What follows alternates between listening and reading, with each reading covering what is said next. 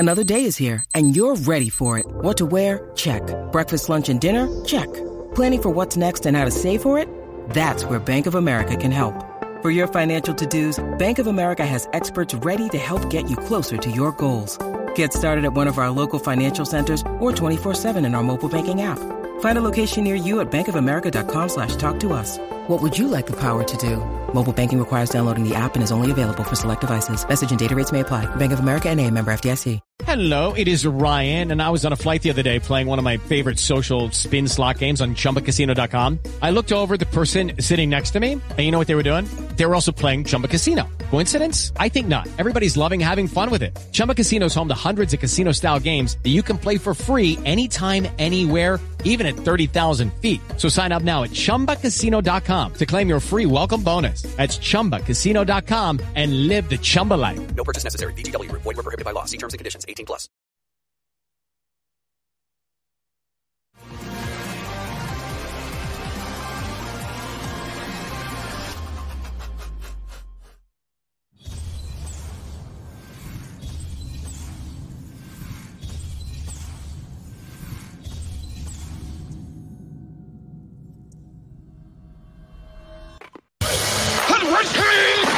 The Dave Hooker Show.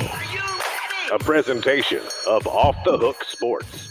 Objective insight, expertise, top guests. Available on YouTube, Apple, Spotify, and the Off the Hook Sports app. Download now for free. Also available on offthehooksports.com. I compute and obey. Now to Dave Hooker. Ready.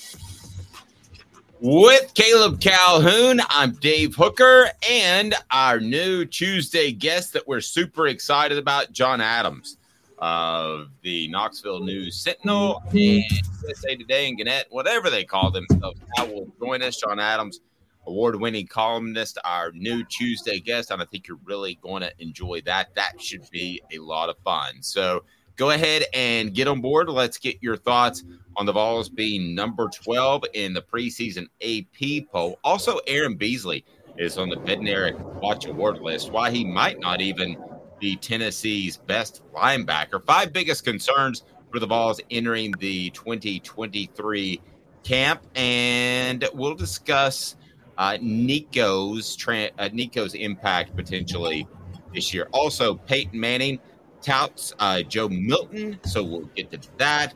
And what's he going to say? He's now a professor. He has to. He's a part of the team.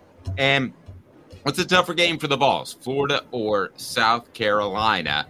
And also this Michael Orr lawsuit is incredibly bizarro. So here we go. We are off and running as John Adams will join us here very shortly. And let's get to it. Tennessee, number 12 in the preseason poll. We've actually got John a little bit early. John, do you just want to go ahead and bounce on with us now? I just scheduled for 10:25, but I see you in the queue, and I'm ready to rock it. Check your schedule book or your cell phone. That was 10 o'clock. It was 10 o'clock last week, too. It'll be 10 o'clock next week. All right. Well, let's go ahead and get rolling. I'm checking my schedule book as we speak. Today's Tough Question is brought to you by Zen Sports. That's where you need to gamble. Zen Sports. Use the promo code HOOK. Here we go. Today's Tough Question. Take a side. Take a stand. The Dave Hooker Show. A presentation of offthehooksports.com. Tennessee number 12 in the AP preseason poll. And I ask you this, is that too high or too low? And the question is brought to you by Zen Sports. Zen Sports, the new sports book in Tennessee. And they are revolutionizing the way you earn sports betting rewards. That means no more deposit bonuses that turn into deposit nightmares. On Zen Sports, what you see is what you get with their cash rewards program.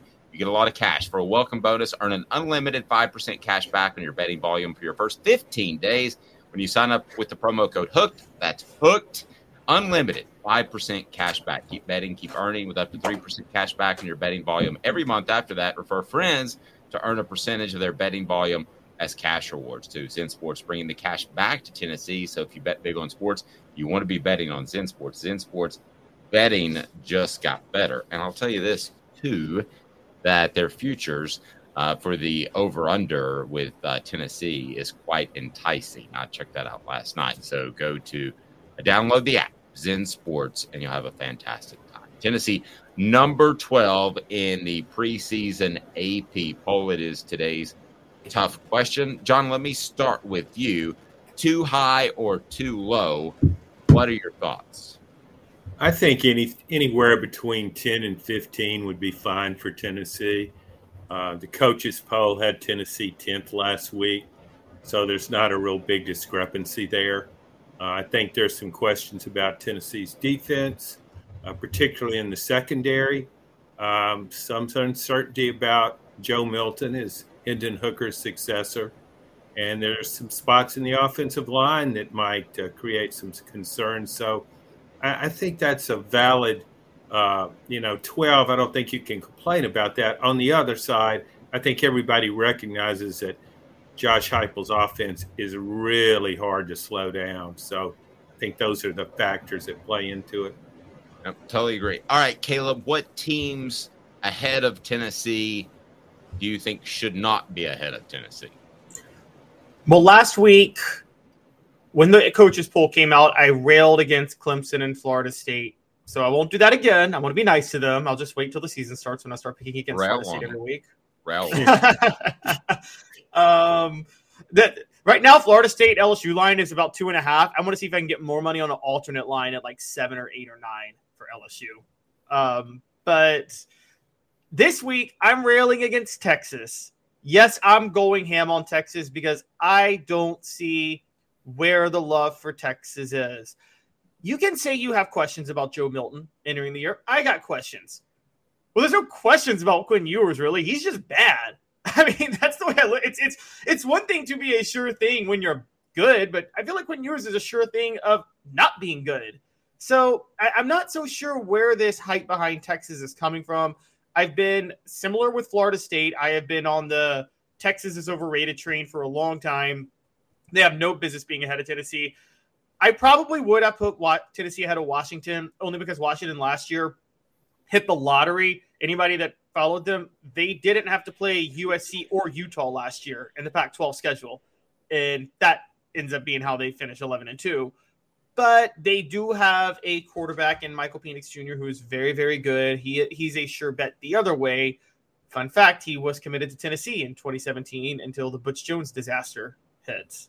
Oh, that seemed to go well compared to Jeremy Pruitt. John, what teams ahead of Tennessee because you used to be an AP voter, and God bless you, it's almost like volunteering for a charity because you would wake up and spend 2-3 hours, right, every Sunday putting together your AP vote because you really cared about it. It's not like the coaches poll where the sports information people that know nothing about football typically do it. But you would do your AP poll. When you look at that, I know you said it's okay, but what teams do you think Tennessee should be ahead of that are ahead of them now?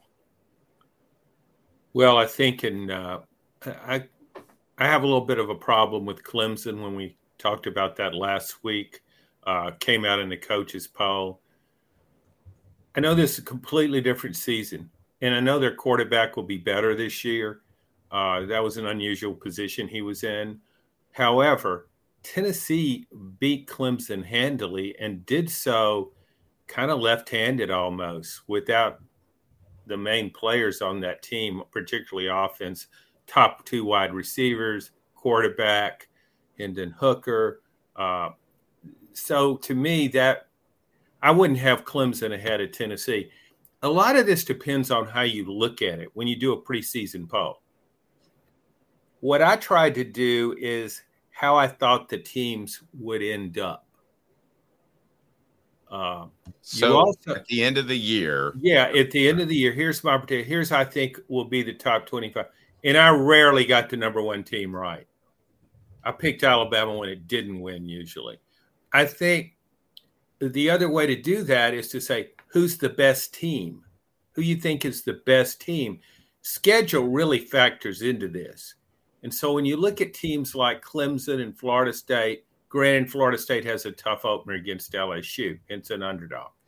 But overall, playing in the ACC lends itself to a better record.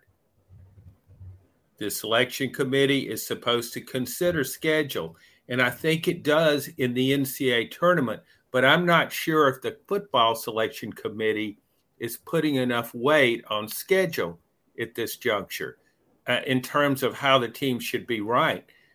But when you're doing a preseason poll, to me, and I look at that and I say, well, you got when Tennessee has to play Alabama and Georgia. Imagine if Tennessee had, well, let's say Clemson's schedule.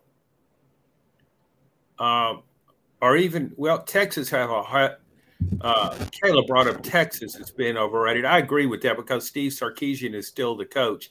And I'm still mystified why everyone thinks he's the next Nick Saban or Urban Meyer, but there seems to be a movement afoot out there. He's anything but. He's never really won any championships. So he has a cool name. He has a cool name. It sounds like it should be on Star Trek or something. Yeah, and he's pretty good at a cocktail party. Oh, gosh. Well, just saying. No, he is. He makes every bartender happy. Yeah. I'm with John on this fully with Steve Sarkisian, and I've been on that train for 5 years. Yeah, and I agree with that. I want to go back to the Clemson thing, too, how Tennessee did so left-handed. And, John, if you can, dive into that, because we talked about it last night. They did so left-handed. I think some people were thinking just naturally a new quarterback because Hendon Hooker got hurt. But it was way more than that. It was a lot of the guys, if people forget, opted out to go ahead and get ready for the NFL. Fortunately for Tennessee, Darnell Wright didn't opt out. Yes. At offensive tackle and became the number 10 pick overall. I look at Clemson. When I look at Clemson, I can't help but compare it to Clemson at its best, and it's just not at its best right now. It's as though Clemson is, excuse me, Clemson is kind of watered down. It's a, maybe nine win team. Maybe you need to talk a minute. Oh, I can talk a minute. And Caleb, if it's a 9-win team, I think that's kind of where at number 12 that most people have Tennessee. If you're at 12 in the AP poll, you're kind of a 9-3 team in that area, right? You're 10-2 if you're top 10 or better. It's basically the projection. We all agree on that. Yeah, yes, theoretically, which is unfortunately, just to do a little sidestep, why I cannot stand the new college football playoff model coming, because I don't like seeing 9-3 teams play for a title. But that's going to happen next year. But that's a different story for another day. And I would say 9-3 will get you flirting with the top 10 in the SEC, particularly when you see Alabama, Georgia, and LSU are unanimous top 5. Well, Alabama and LSU have got to play each other. Lucky for Georgia, they get to avoid both. But I would say that's so. If you're 9-3 in the SEC in a certain scheduling year, you could be top 10. But I mean, ACC, you got to be 10-2 minimum to be top 10, in my opinion. So, John, I think basically what this is saying, the voters are saying that they think Tennessee is going to lose one of those coin flip games, or they're going to lose a game other than Alabama or Georgia, or maybe both. When you look at number 12, is that 9-3 to you as an AP voter, former AP voter? Yeah, probably about right. I think you win a bowl game, you're 10-3, then you can still make the top 10. If Tennessee wins a bowl game, goes 9-3, wins a bowl game, and it's two of its losses are to Alabama and Georgia, it's definitely in the top 10. That's going to play into this, the Alabama-Georgia game. And I think it's reasonable to think Tennessee would lose one other game. I don't think it will, but the idea that Tennessee is so good, it won't stumble. Everybody stumbles. The key element of that is, do you stumble and still win? Tennessee stumbled against South Carolina and lost badly. So there's that possibility out there. But also, I don't think it's a given that Tennessee loses to both Georgia and Alabama. I could very well see Tennessee winning one of those games. Yeah, I do too. I would have Tennessee in the 9-10 range because of that. And using your criteria, John, if I go through the schedule, I think that they are a 10-2 regular season team, so I would have them around the 9 or 10 mark, which leads us to the tougher game for the Vols. And some people think that a trip to Gainesville isn't as tough as hosting the Gamecocks. What the H? What the? What was he thinking? Release the hounds. The Dave Hooker Show. Keep cool. A presentation of OffTheHookSports.com. Tougher game for the Vols, and we'll get into a little A&M and Kentucky as well. But, John, you wrote a recent column, Florida or South Carolina. If I had told you that South Carolina at home or Florida on the road, that they were even comparable, it's not that long ago, you would say that's not even close. Florida would be the tougher game. But that's debatable this year, is it not? Yeah, I believe so. I think South Carolina, and I got a few emails on this one. I think South Carolina is a tougher game because of the matchups. And I go back to last year. Spencer Rattler, quarterback for South Carolina, versus Graham Mertz at quarterback for Florida. Graham Mertz might be the worst starting quarterback in the SEC this year. Wow. I mean, Spencer Rattler, I know he's been inconsistent, didn't play well first part of the season last year. But check out South Carolina's offensive line. It was one of the worst offensive lines in the country, I thought, early in the season. It got better, and things changed. Spencer Rattler, I weigh those last 3 games heavily. Talk about inconsistency. There was no inconsistency in those 3 games. Tennessee, Clemson, Notre Dame, all nationally ranked. Notre Dame beat South Carolina. It was a very close game, high-scoring game. I match up Spencer Rattler and Antoine Wells, his top receiver, who was like 11 catches for 177 yards against Tennessee last year, against Tennessee secondary. I think they can terrorize Tennessee secondary. I don't think Florida can. Florida's strength is running the ball. It has a good running game, 2 really good running backs, even greater depth than those top 2. But its offensive line to me is mediocre.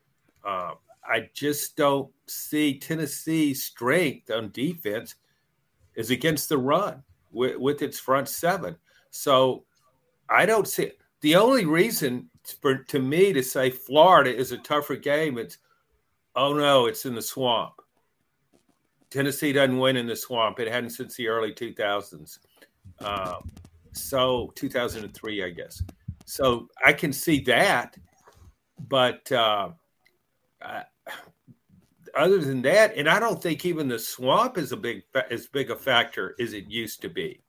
When Florida's rolling, the swamp is roaring. Florida's not rolling now. It's coming off a 6-7 season, and if it gets dismantled by Utah in its opening game, and I think that's a very good possibility, a lot of the fan base will kind of say, well, we need to back off this team a little bit. So to me, I could see Tennessee beating South Carolina by 4 touchdowns. But I also could see South Carolina taking that game down to the wire because of Spencer Rattler and the receiving corps. Caleb, how much do you factor, because I've mentioned this, the whole revenge thing, and I don't think that affects it during the game. I want to be clear on that. I don't think anybody says, oh, you beat us last year. It's the middle of the second quarter. I've got to play really hard. But I do think I think you have everybody's attention from Sunday all the way through, and you'll have a great week of practice because they're going to be like, those are the guys that spoiled our chance to go to the college football playoff. Caleb, how much do you weigh the revenge factor in this game, the South Carolina game? I do, because of what you said, the week of practice. I think Tennessee did not practice well the week of the South Carolina game last year. Yeah, they were fighting in the locker room. They were fighting in the locker room. And John, I wanted to get your thoughts, but Dave and I talked about this that day, the South Carolina game, if you remember Tennessee at the time, I think it was like 5 or 4 in the college football playoff rankings, and there were a couple of things. It seemed like they controlled their own destiny, but to be sure, there were a couple of things they wanted to happen.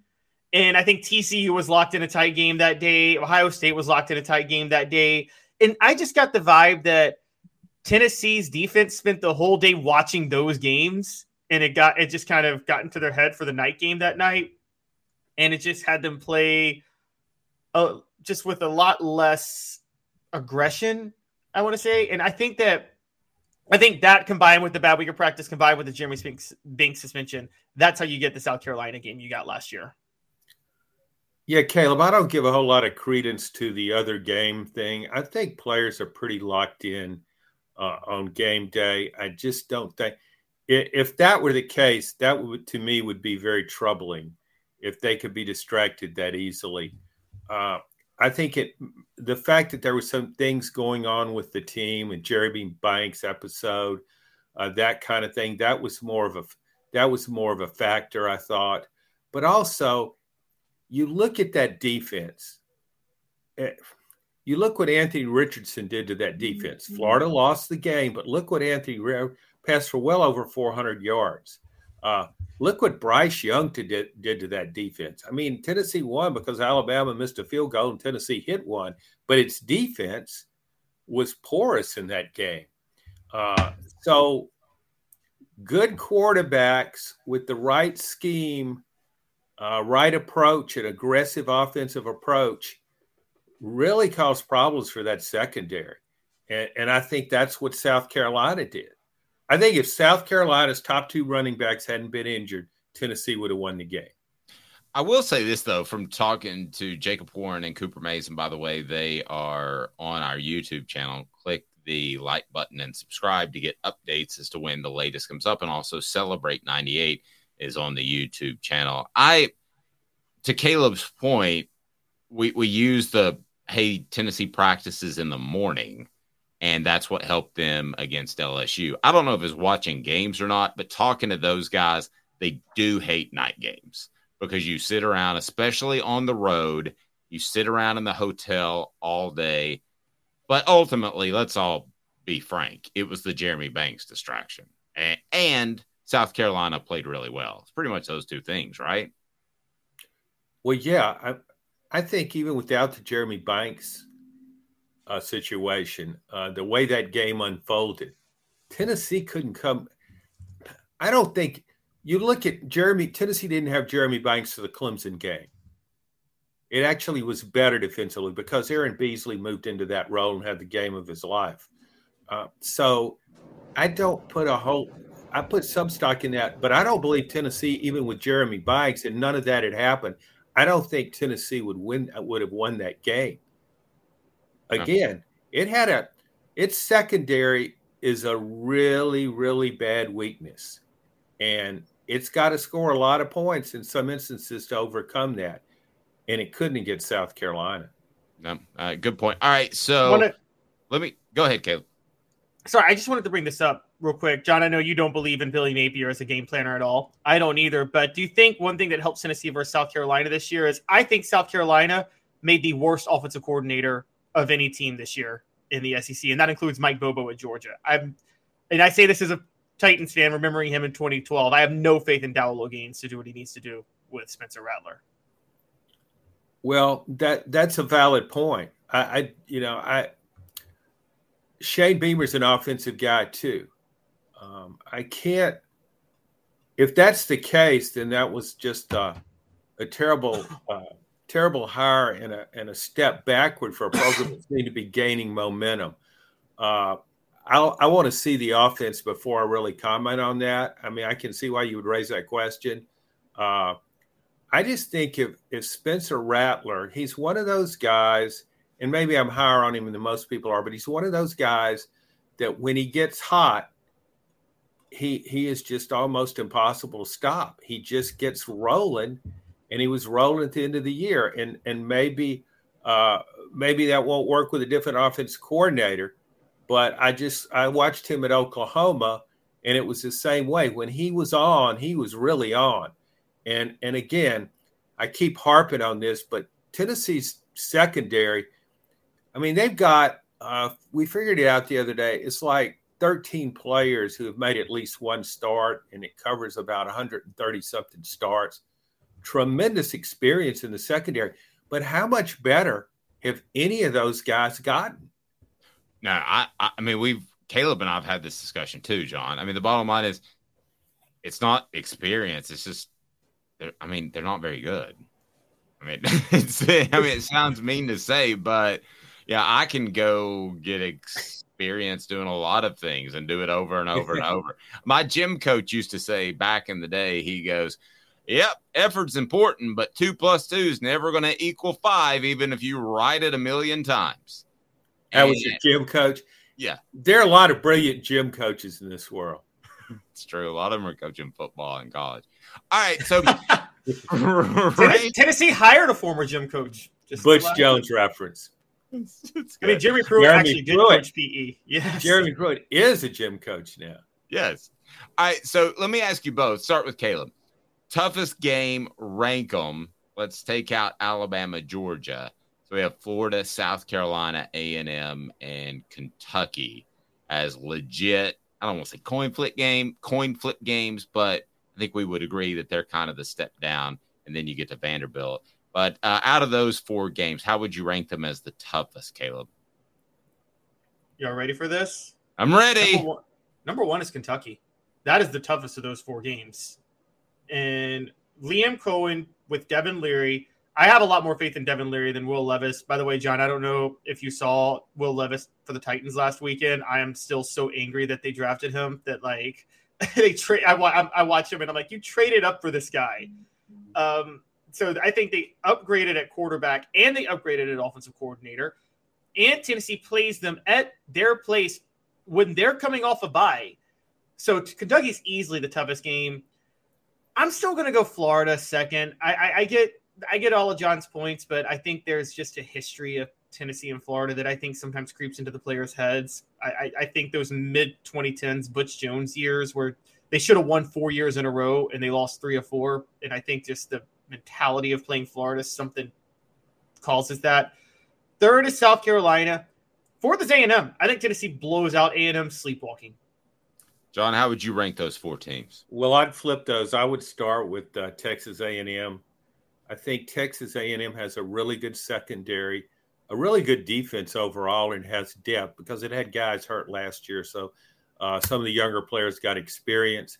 I think it has the ability to slow down Tennessee's running game without really getting its DBs involved, let them focus on coverage. I go back to the game last year with LSU. A&M's offense, it still wasn't rolling or anything, but its defense played well enough to beat LSU, and it wasn't a cliffhanger game at all. So I think Texas A&M's talent is significant. It was just really bad last year. The offense was really bad. Maybe Bobby Petrino can fix that. I don't know how their relationship will work out with Petrino and Jimbo Fisher. It's potential to be very combustible, but I just think A&M has more talent. I look at my list, and it has more talent than any of those teams. And A&M also has pulled off upsets under Jimbo Fisher against really good teams. That was the case last year against LSU. Second, I would probably go with South Carolina, again, because of the quarterbacking. And I know Kentucky has good quarterbacking too. Maybe I look at Kentucky the way Caleb looks at Florida. He just can't get past that track record, which is understandable. Tennessee's won 17 of the last 19 games in Lexington. That's a game Kentucky invariably finds a way to lose. And that's why – and I go back to last season. I know Kentucky kind of unraveled there toward the end, but that was one of the most dominating performances Tennessee had on both sides of the ball. And it's mystifying to me that it wasn't all Will Levis's fault, but I don't even remember if he played in that game. If he did, no one recognized him as an early round draft pick, I should say. So I would have to go with South Carolina, then Kentucky, and then Florida fourth. And I look at that to have Florida that low. Wow. I've just. What about What about just if? I'm not saying this is the case, and I know Cooper's a part of the YouTube channel, but what about if you've got Cooper Mays just returning for the Florida game, which I don't think is going to be the case. I think he'll be back sooner than later, but inconsistency at the center position, would that factor in at all, John? Oh, very much so. That's a critical position for Tennessee. Tennessee asks a lot of its center. I mean, he's the guy that really sets that pace with the offense. He's got to get up there to snap the ball in a hurry. He's got to make calls quickly, decisively. That's not an easy position to play. And so many times in college now, high school centers aren't recruited highly for the most part. You get a center, you look at tackles and even guards, and you come into college and say, okay, we can move him to center.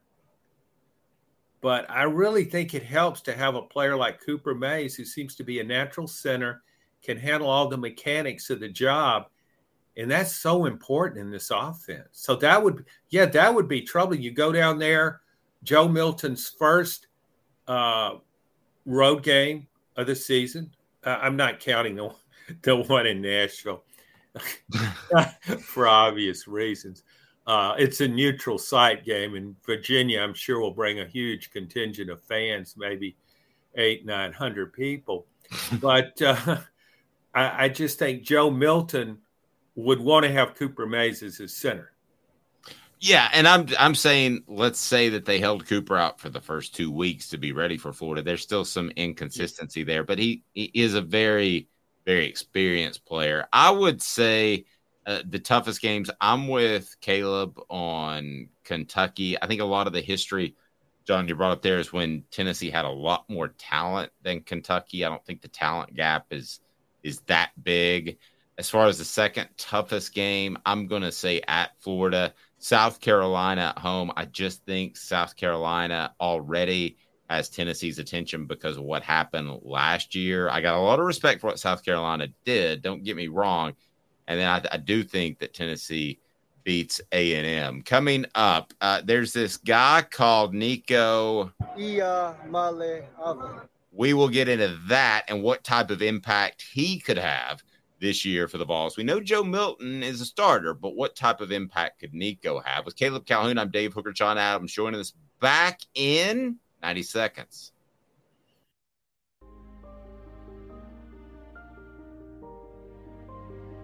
Our family has been creating one-of-a-kind pieces of jewelry in West Knoxville since 1986. Each piece is a combination of unique processes that bring your idea to life. Every day in our shop, a truly special item with a story all its own is being manufactured in our facility, bringing the history and family sentiment into a whole new generation of life. We're grateful that you chose us to be Knoxville's best jeweler, a title that we value and respect. Because to me, being a jeweler and owning a jewelry store are not the same thing. I'm Rick Terry. I'm a jeweler, and we want to be your jeweler. Kingston Pike and Campbell Station Road in the heart of Farragut, and downtown on Gay Street right next to the Tennessee Theater.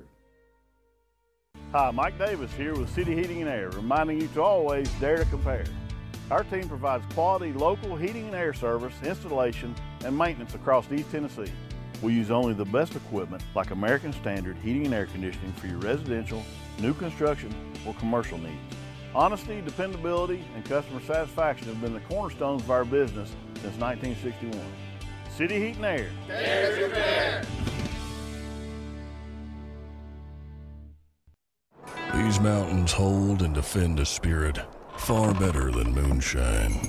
A drink that holds flavor that becomes necessity. A hard cider made and relished by folk who are as hearty as they are legend. A refreshment that can only be found in one place. With a taste that makes you say, give me 3 bottles of the good stuff. Tennessee Cider Company, where necessity can be found. What's up, everybody? This is Jacob Warren, asking you to like, subscribe, and share. Dave needs this. Objective coverage. Hey, that's new. If we get caught, we're going to jail. The Dave Hooker Show, a presentation of Off the Hook Sports. YouTube, Apple, Spotify, and the free Off the Hook Sports app. I'm going to need to see some identification. Back to Dave Hooker. With Caleb Calhoun, I am Dave Hooker. John Adams joining us on this Tuesday as we're looking forward to that throughout football season. And we want to get to 4 downs, which is going to include this guy named Nico that you may have heard. We're pulling 4 from the 5 biggest concerns for the Vols entering 2023. That's on offthehooksports.com. Great piece by Caleb that you can read. But we're going to transition that into 4 downs. And that will be brought to you by our good friend Andy Mason, AndyMasonRealEstate.com. I'll tell you more. First 4 downs is now on Off the Hook Sports. 4 downs. 4 questions. 4 answers. The Dave Hooker Show. 4 downs. A presentation of offthehooksports.com. All right, biggest concerns for the Vols entering 2023. Let's start right now with first down, but I want to remind you, this is brought to you by Andy Mason, AndyMasonRealEstate.com. Best prices and service in East Tennessee. He'll absolutely take care of your real estate needs. I'll be making a phone call to him very shortly, but let's get to 4 downs right now. What down is it, Coop? Coop here. First down. The change in Tennessee's offensive coordinator. Big concern, no concern. John? No concern. He's been involved with Josh Heupel for a long time. He coached the quarterbacks, comes across in interviews as being very cerebral. So I don't think that'll be a hitch at all in Tennessee's offense. Caleb, big concern, no concern. Can I say minuscule concern? Kind of splitting the baby, but yeah, go ahead. I am. Okay, and here's why. For the longest, I was saying no concern because it's Josh Heupel's offense, and we saw Halsley last year, and Halsley's been with him for a while. However, I will say there's, to me, red flags if you were in a system for a while and you're never promoted. Halsley's been with Heupel since 2009, and he just now gets the offensive coordinator job. Like, Heupel didn't trust him when he first came to Tennessee to give him that job. That's the red flag to me. That's a pretty fair point. I mean, I don't think we'll have this conversation, but could we have the conversation that Alex Golesh was the brains behind Tennessee's offense? I mean, it's at least possible. I don't think that's the case. The trenches will be what down, Coop? Cooper Mays here. Second down. Thank you. The trenches as a whole, John, obviously Cooper's injury may add to that, but let's assume he's back 100% healthy at the end of next week, which is what we have been told. So in the trenches, you have Tennessee's pass rush and offensive line. Big concern, no concern, John. No concern really on the defensive front. Maybe a little bit of a concern. You need to mount a pass rush, but I think Tennessee will be fine there. Offensive line, yeah, that's a concern. I just don't know how the tackles will play. However, Josh Heupel can scheme around offensive line play. He's done it before. He did it in his first season here. Tennessee didn't have a great offensive line, and it averaged almost 40 points a game. There you go. Big concern, no concern, Caleb. Big concern. John, I know you bring up he can scheme around the offensive line, and I agree, but Tennessee did have significant improvement from 2021 to 2022 on their offensive line. I talked to Dave about this last week. I thought the biggest improvement in Hendon Hooker's game was his pocket presence. And I'm like, was that Hendon Hooker, or was that just that the line got that much better in 2022? And then on the other side with the pass rush, I'm with you. I think it'll work out long term. But I mean, I would ask both of you, can you just replace a Byron Young? Can you just plug in Tyler Barron and think that's going to be the same? That's what they're hoping to do. Whether or not you can, whether or not he's that good, I don't know.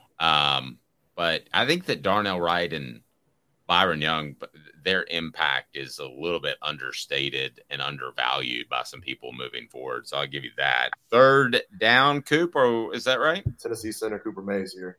Third down. Yes, it is. The secondary, can we all just agree that this is still a big concern and has been since Josh Heupel walked on campus? Does everyone agree with that?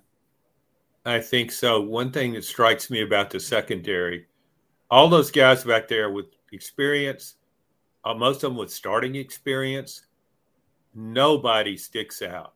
There's just no – I mean, if I had to pick which player from this group has all SEC potential, I come up empty. Yeah. Caleb, I tend to agree. The only guy I kind of like is Nico Slaughter, maybe. But is that a reach? Maybe. Totally agree with both you guys. We've talked about this, John. What's the likelihood a freshman is starting at cornerback for Tennessee this year, either Jordan Matthews or Ricky Gibson? Well, I think it's a possibility, a definite possibility. If nobody in that secondary or a corner in particular raises their game, and Tennessee's getting torched by multiple quarterbacks, yeah, I could see a freshman starting. And I'm leery of freshmen, particularly in the secondary. Nonetheless, there's just the possibility exists. Tennessee has to get better there to go. I predicted Tennessee would go 10-2, and it needs to get a little better in secondary to do that. Yep, I agree. And let's get to fourth down, and we'll talk a little bit of Nico. Cooper Mays here. Second down. All right, guys. So the second down. Second wrong button. Going back. It's like the Colorado game. All SEC center Cooper Mays here. Fourth down. Thank you. It is fourth down. All right. So we have a transition to quarterback. So let's talk about that. And then John has some thoughts, I know, on Nico and what kind of impact he might or might not have. Same for Caleb. So the transition to Joe Milton, John, how significant is that? How big of a concern? You like Joe Milton quite a bit, which surprised me when I was talking to you last night because you kept bringing up the Ole Miss game previously, but you said the way he finished out has been pretty strong. Your comments last night were very insightful. Well, I think what really impressed me about Joe Milton was the Clemson game, not just his stats or that Tennessee won the game, but you go into the pregame theme was pretty much, well, these are fairly evenly matched teams, we thought. But if Joe Milton plays well, Tennessee should win. Even with Tennessee's attrition, I think that was going into the game. That was a consensus line of thinking. There was a tremendous amount of pressure on him. My biggest question about Joe Milton is not his passing accuracy. From everything I've been told, he's a more accurate passer now. And I thought he was more accurate last season as a backup than he was the previous season as a backup. Again, coming into games when the outcome wasn't hanging in the balance. I think he's improved in that area. He's been able to change speeds better. But the pressure of game situations in big games particularly, that is a question I had. And he answered that in a positive way against Clemson. That's just one game. It's not a whole season. But that really had an impact on how I viewed Joe Milton. So, Caleb, big concern, no concern? Joe Milton, I still say it's a concern because I'm not – do I think the Clemson game should have been enough to put Tennessee ahead of Clemson in the AP and coaches polls this year? Yes. But I'm still not wanting to read too much into that. I can't read the same into bowl games the way I never really read much into bowl games. I still remember Jamarcus Russell having the game of his life against Notre Dame at the Sugar Bowl, and that alone made him a number one draft pick, which was the worst draft pick of all time. But so it was pretty good until he got on the scissor. No, he was never good in the NFL. I know he wasn't, but I just wanted to work in a scissor preference. He likes the purple. Know some scissor. Y'all know the song 99.36 UGK? I guarantee you John does not know the song, and I don't either. 36 Mafia, UGK, Project Pat, a rap song out of Memphis and Houston, 1999. That's where that phrase came from. I thought it was 98, but you're probably right. That's right. Celebrate 98 with some scissor. So do you know what that is, John, by the way? Scissor. Some kind of cough medicine. Yeah, the kids drink the cough medicine to get the buzz. Codeine. It's that lean. That's a good strategy. I guess it beats fentanyl. Fair enough. This is how different the take is on our message board. So let's get into Nico. We've got Trevor saying Nico is starting after the Florida game. Then we've got on our message board Rocky Top Tom saying Joe Milton comes in at 6'5", 240 pounds. I think Joe Milton is going to rocket his 12th year in college. Yes, he has been around college a while. All right, so leading to that, what impact will Nico have this year, John, if any whatsoever? Well, if you look at Tennessee's recent track record, it's needed a backup quarterback to start a game or two. Joshua Dobbs was the exception. Great durability. I think it's so important that Tennessee has Nico ready to play, that he understands the offense well enough that he can execute it and play. But best case scenario is that Joe Milton starts and does well, and you have Nico as a backup, and that he can come in and perform effectively as well, and Tennessee can win a game with him. But if you go the other way and Nico becomes the starter, I think it could be tumultuous because going into the season, everything is kind of built around Joe Milton being good, and the teammates are all their comments reflect that. And he's not only the quarterback, but he's the team leader, as you would want a quarterback to be. So if he doesn't fare well and Nico has to come in and play, it forces Nico to get out of a comfort zone too soon. And I don't know if any freshmen are that comfortable. I think it's a lot to ask, no matter how talented, of a freshman quarterback to win against good teams in the SEC. So I think it will have an impact, though, because even if it's not a whole game, I mean, quarterback, you get bunged up in this league. Quarterback goes out for a series or two or a quarter. Nico needs to come in and play well. So I think he will have an impact. But it's best for Tennessee if his greatest impact, doesn't come until next season. I would agree with that. That means Joe Milton's playing well, Caleb. I think we'll know after the Florida game. I think that Tennessee is either going to adapt its offense like they did in the Clemson game, a lot more routes over the middle, which benefits Joe Milton. He's able to dart it in there. I don't think he's got great touch, and I don't think his chemistry was particularly good with Tennessee's wide receivers. It might be this year. But I think after the Florida game, we'll know. We'll know 100%. You either go out there and play well against the team that you beat last year, Caleb, and Tennessee wins, or if I'm Josh Heupel, I'm thinking in the back of my head, if you don't win that game, maybe I need to try this Nico cat out. That would be my answer to the question. Yeah, and hearkening back to our previous segment, I'm going to bolster John's point a little bit. I think Tennessee has to beat Florida. I think Joe Milton has to beat Florida or else to maintain his credibility. John, you probably remember 2017. I know, Dave, you weren't covering Tennessee at the time. The Butch Jones downward spiral started because of that Florida loss with that Hail Mary. I think everybody was off the train at that point because there was this idea that there was no reason to lose to that Florida team. That was a bad Florida team led by a bad coach. And I think the sentiment is that this is a similar Florida team this year. So if you lose to Florida, I don't think Joe Milton gets his job back.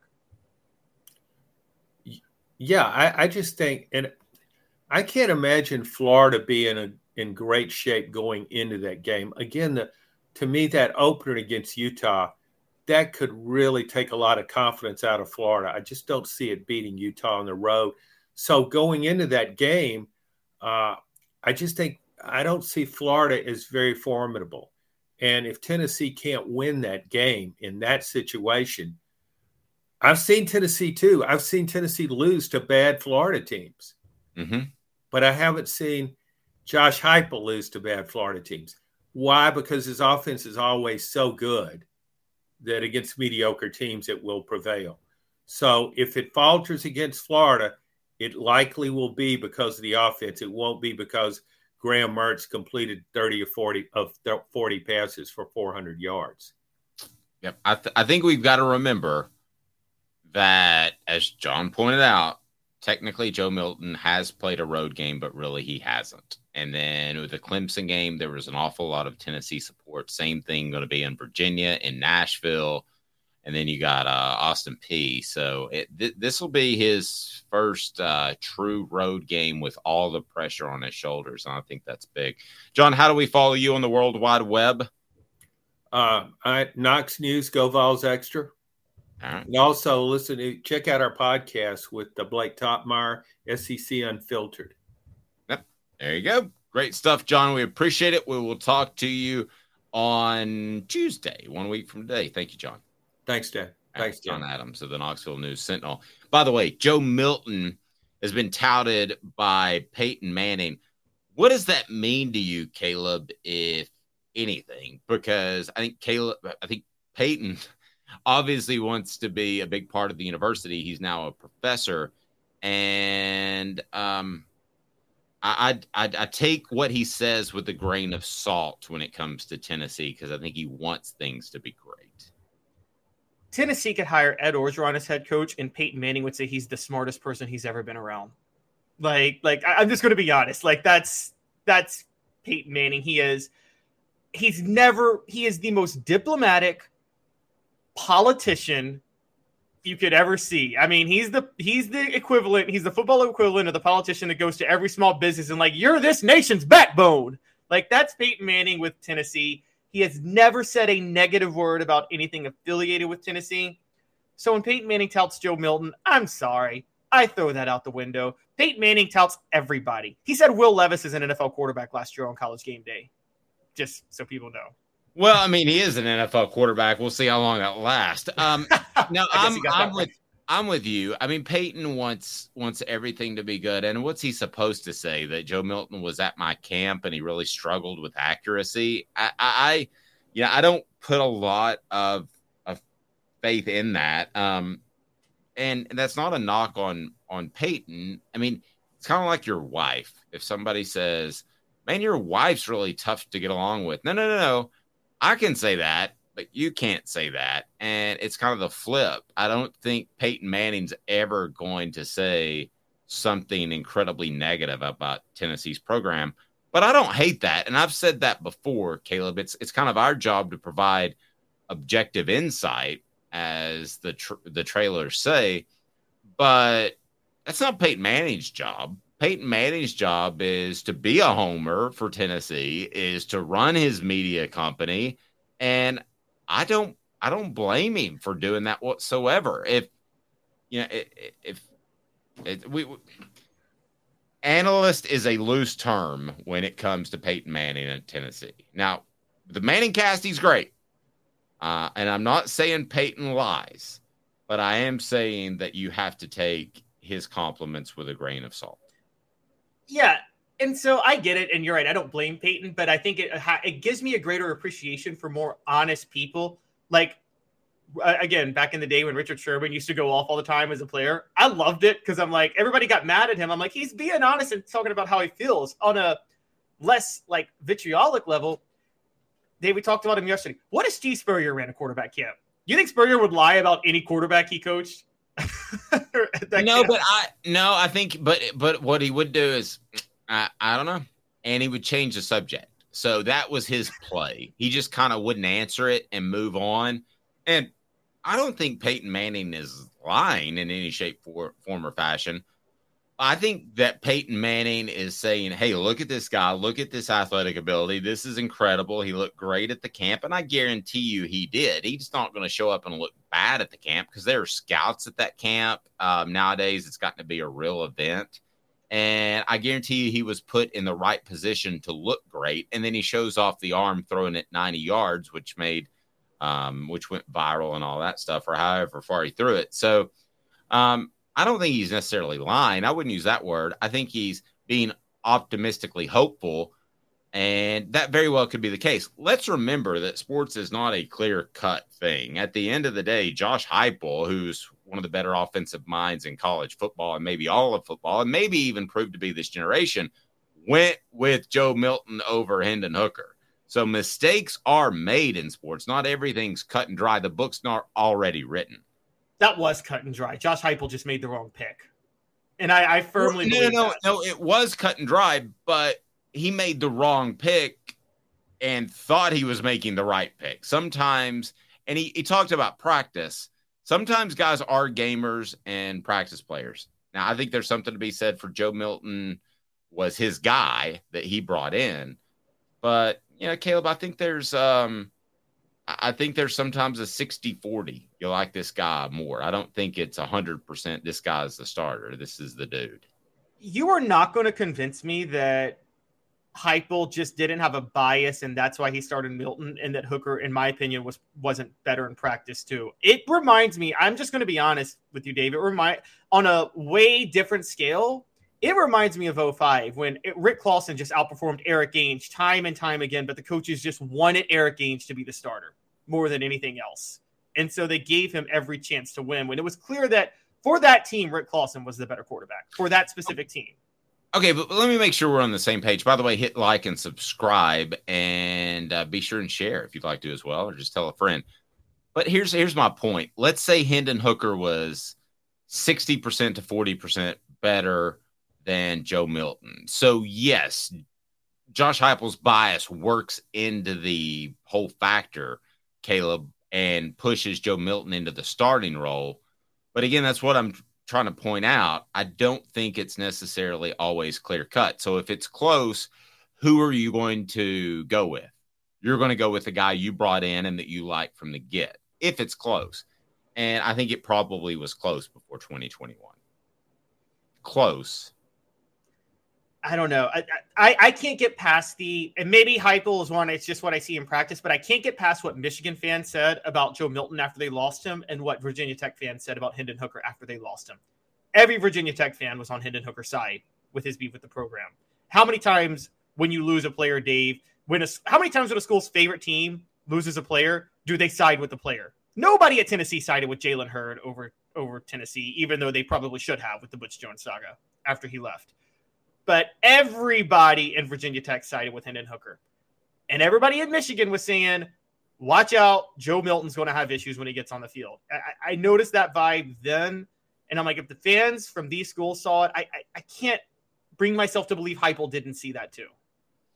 Well, I mean, obviously things didn't go well at Michigan for Joe Milton. But Joe Milton does have an awful lot of athletic ability, and that's why they brought him in. And I will tell you right now that I can understand seeing a guy with that much athletic ability and giving him the shot over Hendon Hooker, because that could be the final straw that broke the camel's back in my decision. I get that. I mean, that's a sports car. So if you want to use a NASCAR analysis, you have a Hendrick Motorsports car versus a Wood Brothers car as far as speed and I know you don't get that reference at all. I don't get it at all. Sorry. Yeah. One is bigger, faster, stronger, produces faster cars more consistently. Joe Milton throws it bigger, farther, and is bigger and stronger than Hendon Hooker. So I get that. If it's close at all in camp, you go with the more talented guy. I understand that. I'm not saying it was the right decision. It clearly wasn't. I'm just going to stick with I'm not so sure it was that close. I'm not so sure it was that close. If it was like 80-20 and they went with the guy that they just liked because they recruited him, then that's a big error in judgment. If you're right, then that is Josh Heupel's one major boo-boo at Tennessee. Because wasn't that 2005? Wasn't Rick Clausen like 80-20 clearly better than Ainge in the offseason that year? Yeah, they went with the shiny fast car from Hendrick Motorsports. That didn't have any brakes, probably. Yeah, well, that didn't have a restrictor plate. But, yeah, I mean, I think that you like the big shiny thing, and Eric Ainge was a guy that got the ball out quick, strong arm, and I think it was easy to go with the shiny thing. It's funny you bring that up. I hadn't thought about that, but I think there's a good comparison there. I think that Eric Ainge wasn't ready and Joe Milton wasn't ready or adapted to Tennessee's system in 2001. And Rick Clausen and Hendon Hooker were more ready, especially Clausen. Hendon Hooker, how ready was he in the beginning of 2001? I'm not really sure. 21. Excuse me. 2000. Why do I keep doing that? I keep dropping a couple of centuries there. That's a big deal. So did I mention earlier that I got my first senior citizen discount? Did I mention that? Somebody just lopped on a 10% senior discount. I would rather pay than have the senior discount at this point. And then Let's get to Aaron Beasley. Aaron Beasley on the Bednarik watch list. He may be Tennessee's third best linebacker at the end of the year. What do you think about that? I'm going to go a little further than you, and I'm going to say this, and I'm not trying to be disrespectful, but they're college kids. I mean, because in the past I would say they're college kids, but they're getting paid now. So you know, it's NIL era. I get to unleash. Aaron Beasley is the most overrated player on this team by far. I think he's losing his starting job before the year is up. Yep, I said it. I'm not going to go overrated, but I will tell you this. I think that Keenan Pili is there to play, and he's going to start. So essentially what they're going to do is start two linebackers. They both kind of play Mike. And I think that Arian Carter will excite them in a lot of ways. I'm not going to say that he won't be the starter by the end of the year for sure, but I will tell you right now that based off what I'm hearing about Arian Carter in practice, that Arian Carter will at least take some of those passing downs away from Aaron Beasley, and I think he could take more. It would not surprise me at the end of the year if you're talking about your starters are Keenan Pili and Arian Carter. If you ran the old 4-3, now let's not get into depth, but if you ran the 4-3, you'd feel really good about these three linebackers, right? But they're not, and there are only two on the field. Yeah, and Dave, I got a question for you. If you could put Beasley, theoretically, let's say at will, back in the old 4-3 days, at will linebacker, weak side, and he doesn't have to worry about coverage, which I know that you brought up a lot, I think he'd be just fine because he doesn't have a guy to cover as often. But Dave, okay, I'm just going to pull up some stats for y'all real quick. Aaron Beasley had 13 tackles for a loss last year. 7, more than half, were in that South Carolina game, which was a wild game, by the way, and the Clemson game. Dave, are we talking about Aaron Beasley this way if it's not for the Clemson game? And should we ever hype a player up because of a bowl game that was a consolation game? No, he had 4 tackles for a loss in that game. No, I really thought that he was better last year than Jeremy Banks, obviously, and I wouldn't have thought that before the year. So I thought Beasley was a pleasant surprise last year. Did you not think he was a pleasant surprise? I'm not saying he's Lawrence Taylor. I thought he was overall a pleasant surprise. He led Tennessee in tackles, right? Yes. I thought Aaron Beasley was effective on design rushes that Tim Banks drew up a lot of times. And his best thing was not allowing running plays to get to the next level. You know, the biggest thing for linebackers that we got to talk about is don't let running backs get to the secondary, right? That's like a huge deal. Don't let him get to the secondary. And he didn't let him get to the secondary a lot of times. I give him a lot of credit on that. But I mean, Aaron Beasley is so one-dimensional of a player. I mean, it's almost like if he were an edge rusher, it'd be okay. But he's a linebacker. He's almost like an undersized edge rusher. Yeah, exactly. And so and the only undersized edge rusher I ever thought was elite at Tennessee was Kurt Magette in 2014. But that was just, I mean, if he hadn't gotten hurt, he was a freak of nature, elite undersized edge rusher. But yeah, Aaron Beasley, on the other hand, I'm not giving him Kurt Magette status. And again, he's getting a lot of hype because of the Orange Bowl this year more than anything else. And I'm sorry. People are going to hate me, but I'm really close to just wanting to throw that game out the window altogether. I see that. I think there are things that you can pull from it. You're talking about the Orange Bowl, right? Yes. I typically do throw out bowl games, but I think the things that I pull out of it are twofold. One, maturity to play in a game that's not the college football playoff, which you've been hoping for all year.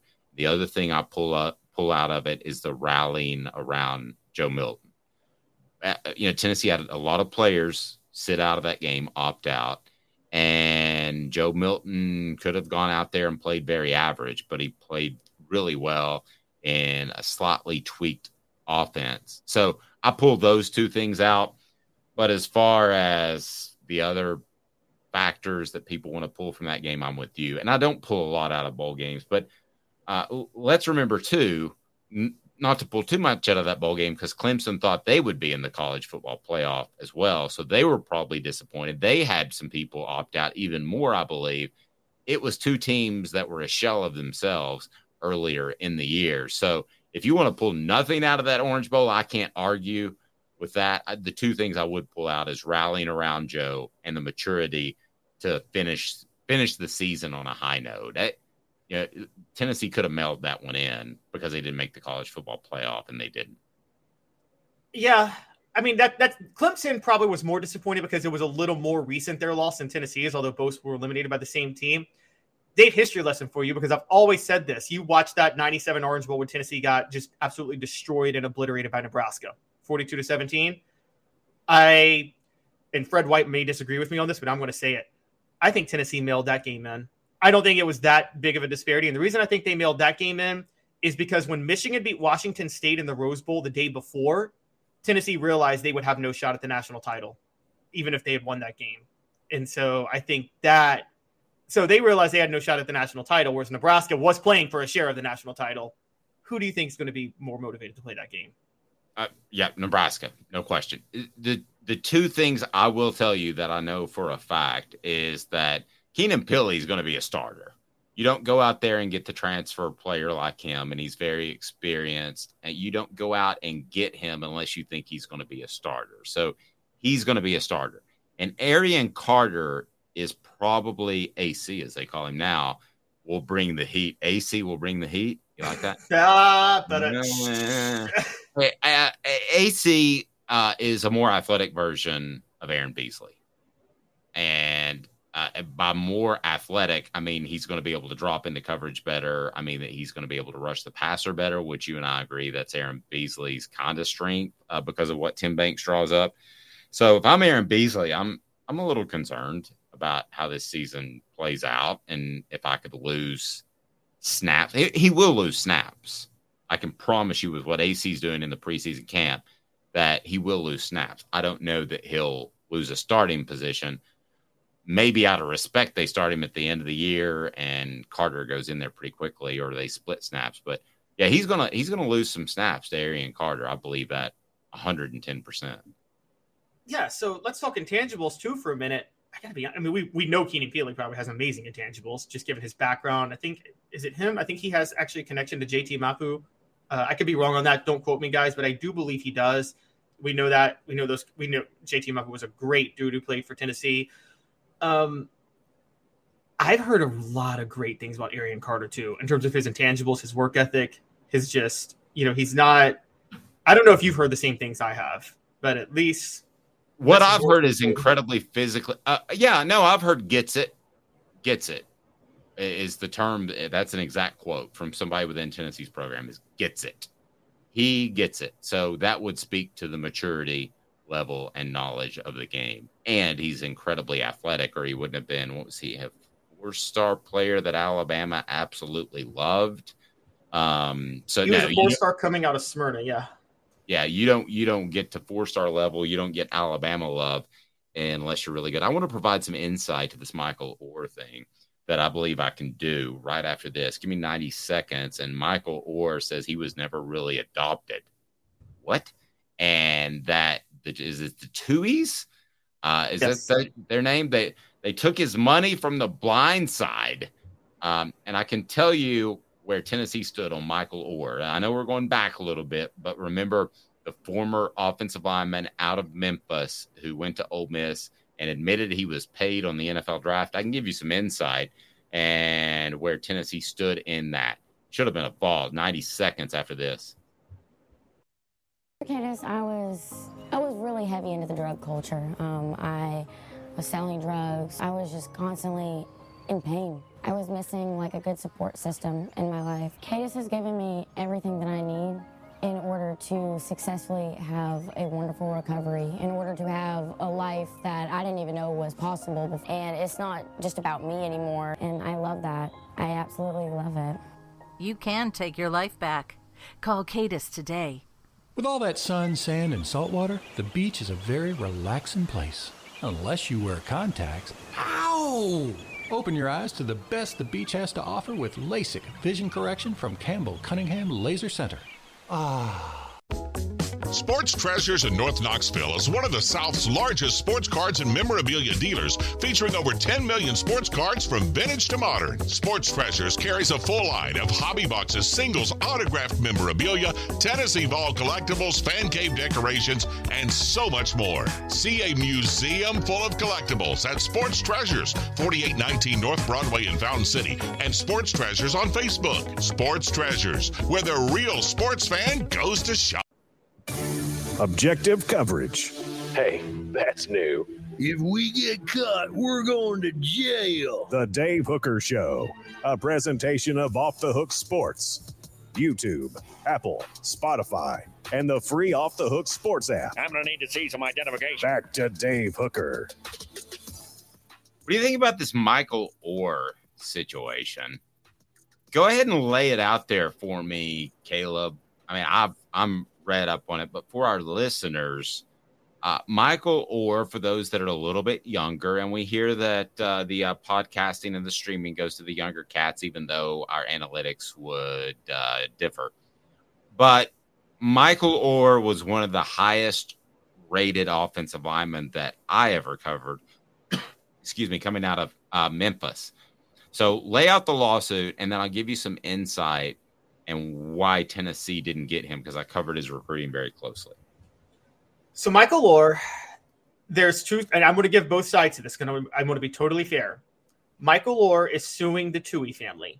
He is claiming that they never adopted him, but rather tricked him into a conservatorship, which is a word just for the Toohey, take a big picture. Who are the Tooheys again? For those that don't know, they're the family. Sandra Bullock, she did it. Yeah, Sean and Leanne Toohey. That was the couple that Sandra Bullock and Tim McGraw played in The Blind Side.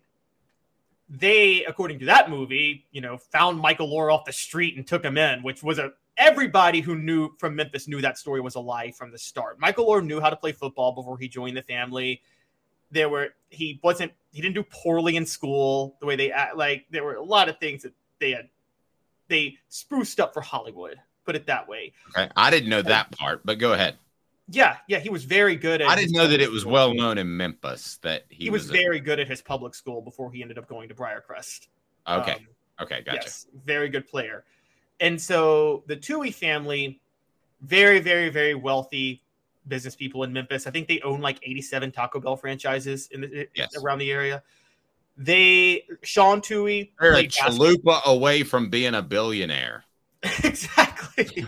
Sean Toohey played basketball at Ole Miss, I believe. He was the Grizzlies color commentator for their local TV broadcast for years.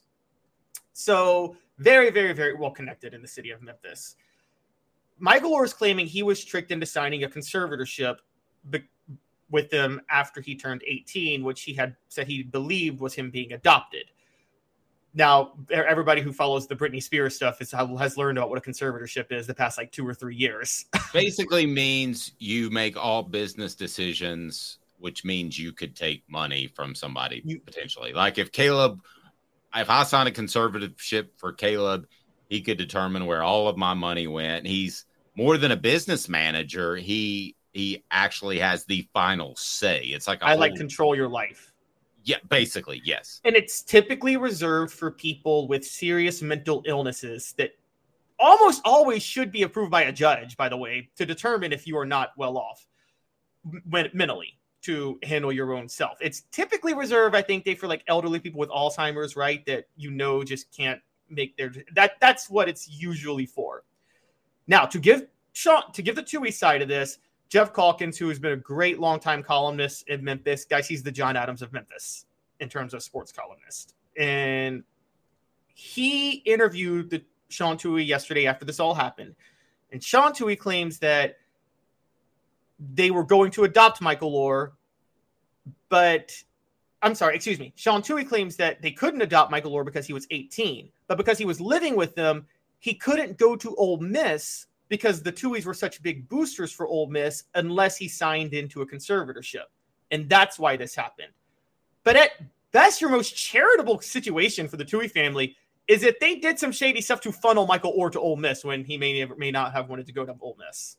Okay, here's where I can provide some different insight. And I will go ahead and tell you that Michael Orr would have been a Tennessee ball had the Tuohys not got involved. And you always hear rumors that they could be funneling somebody, or this guy could be funneling somebody to a particular school. And I sometimes take those with kind of a grain of salt until I hear it.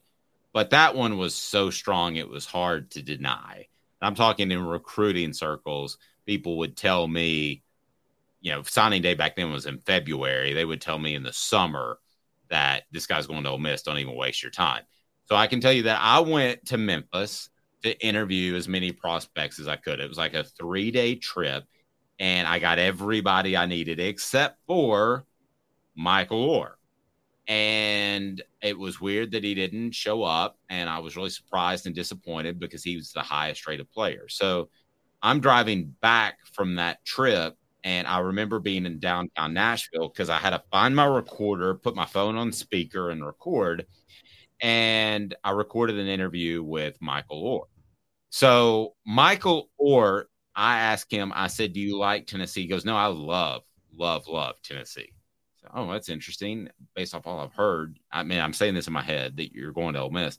I said, do you like Philip Fulmer? He is my favorite coach that I've visited with. I love Philip Fulmer.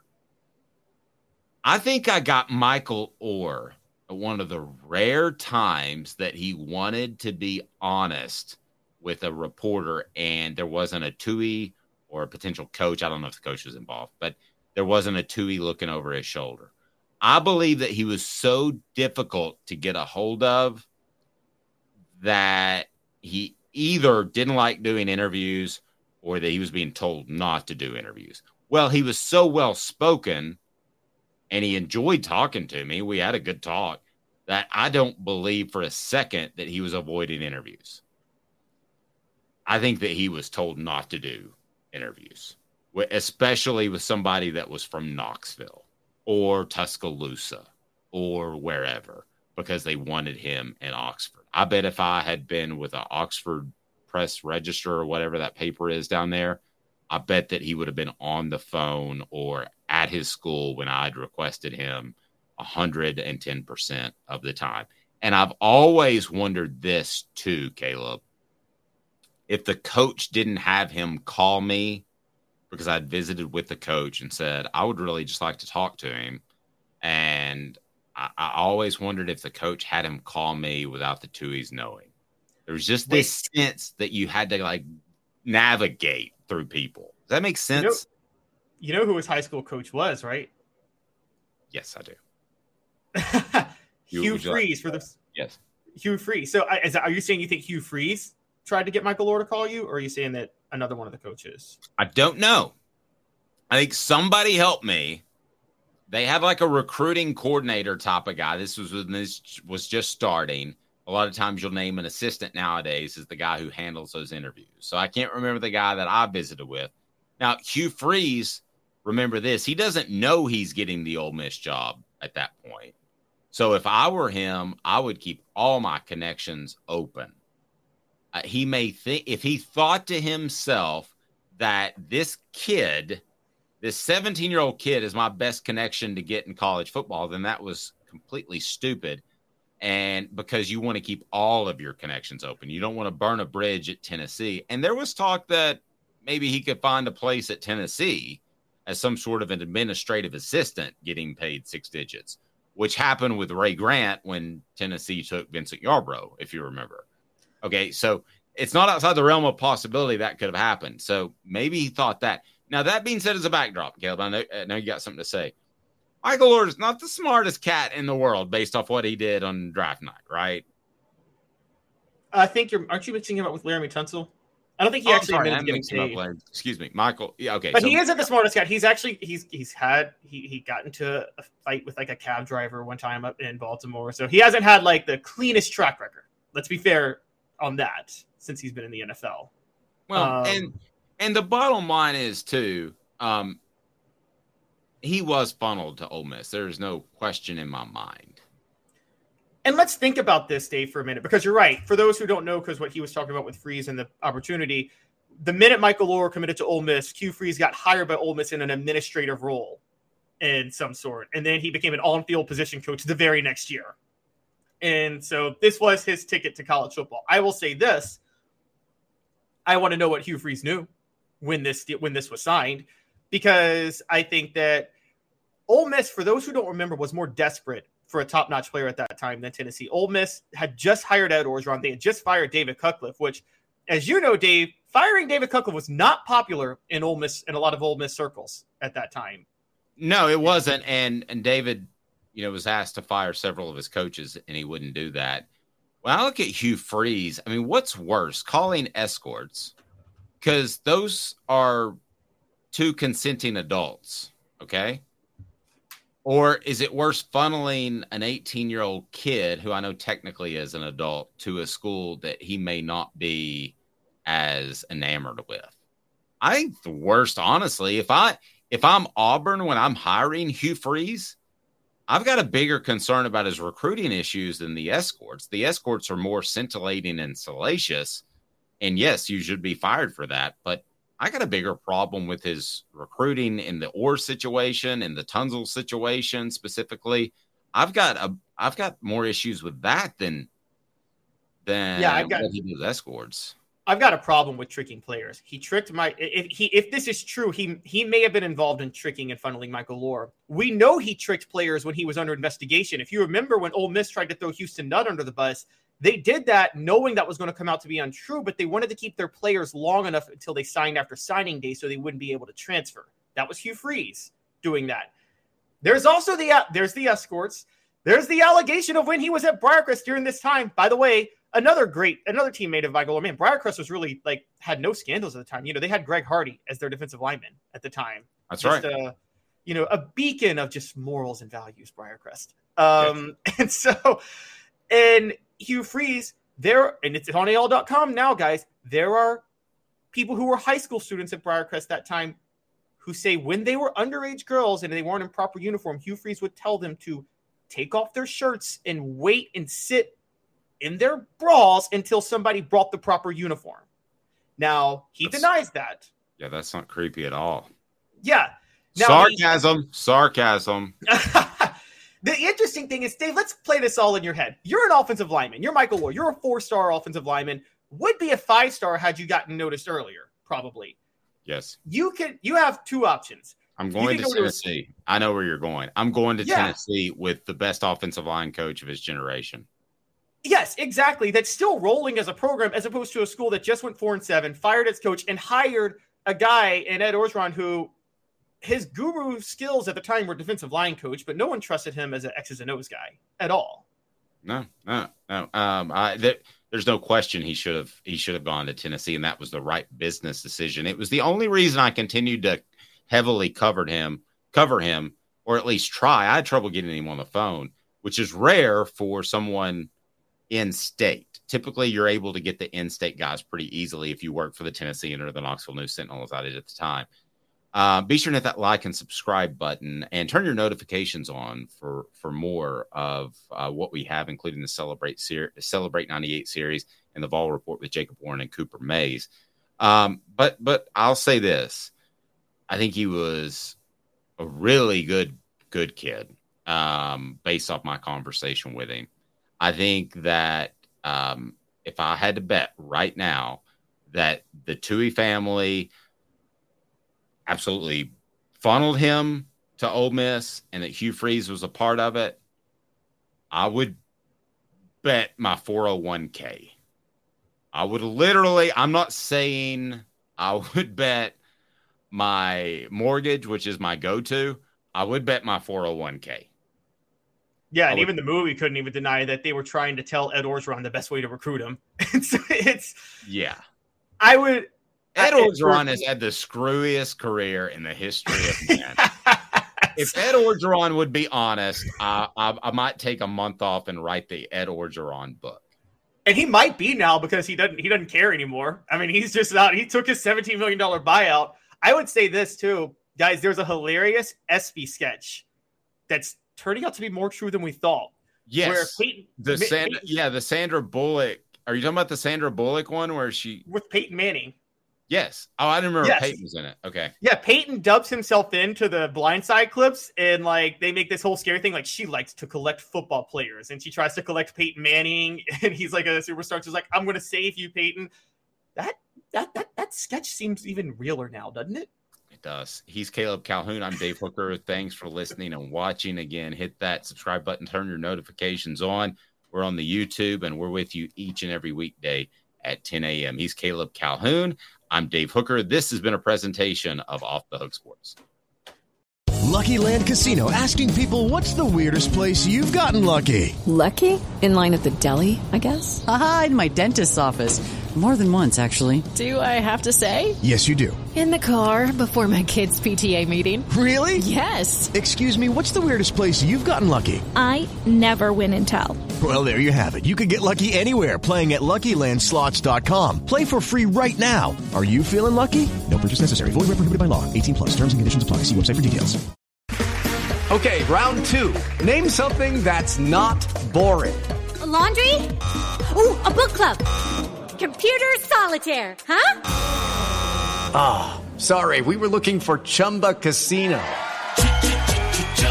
That's right. ChumbaCasino.com has over 100 casino-style games. Join today and play for free for your chance to redeem some serious prizes. ChumbaCasino.com. No purchase necessary. Void where prohibited by law. 18+. Terms and conditions apply. See website for details.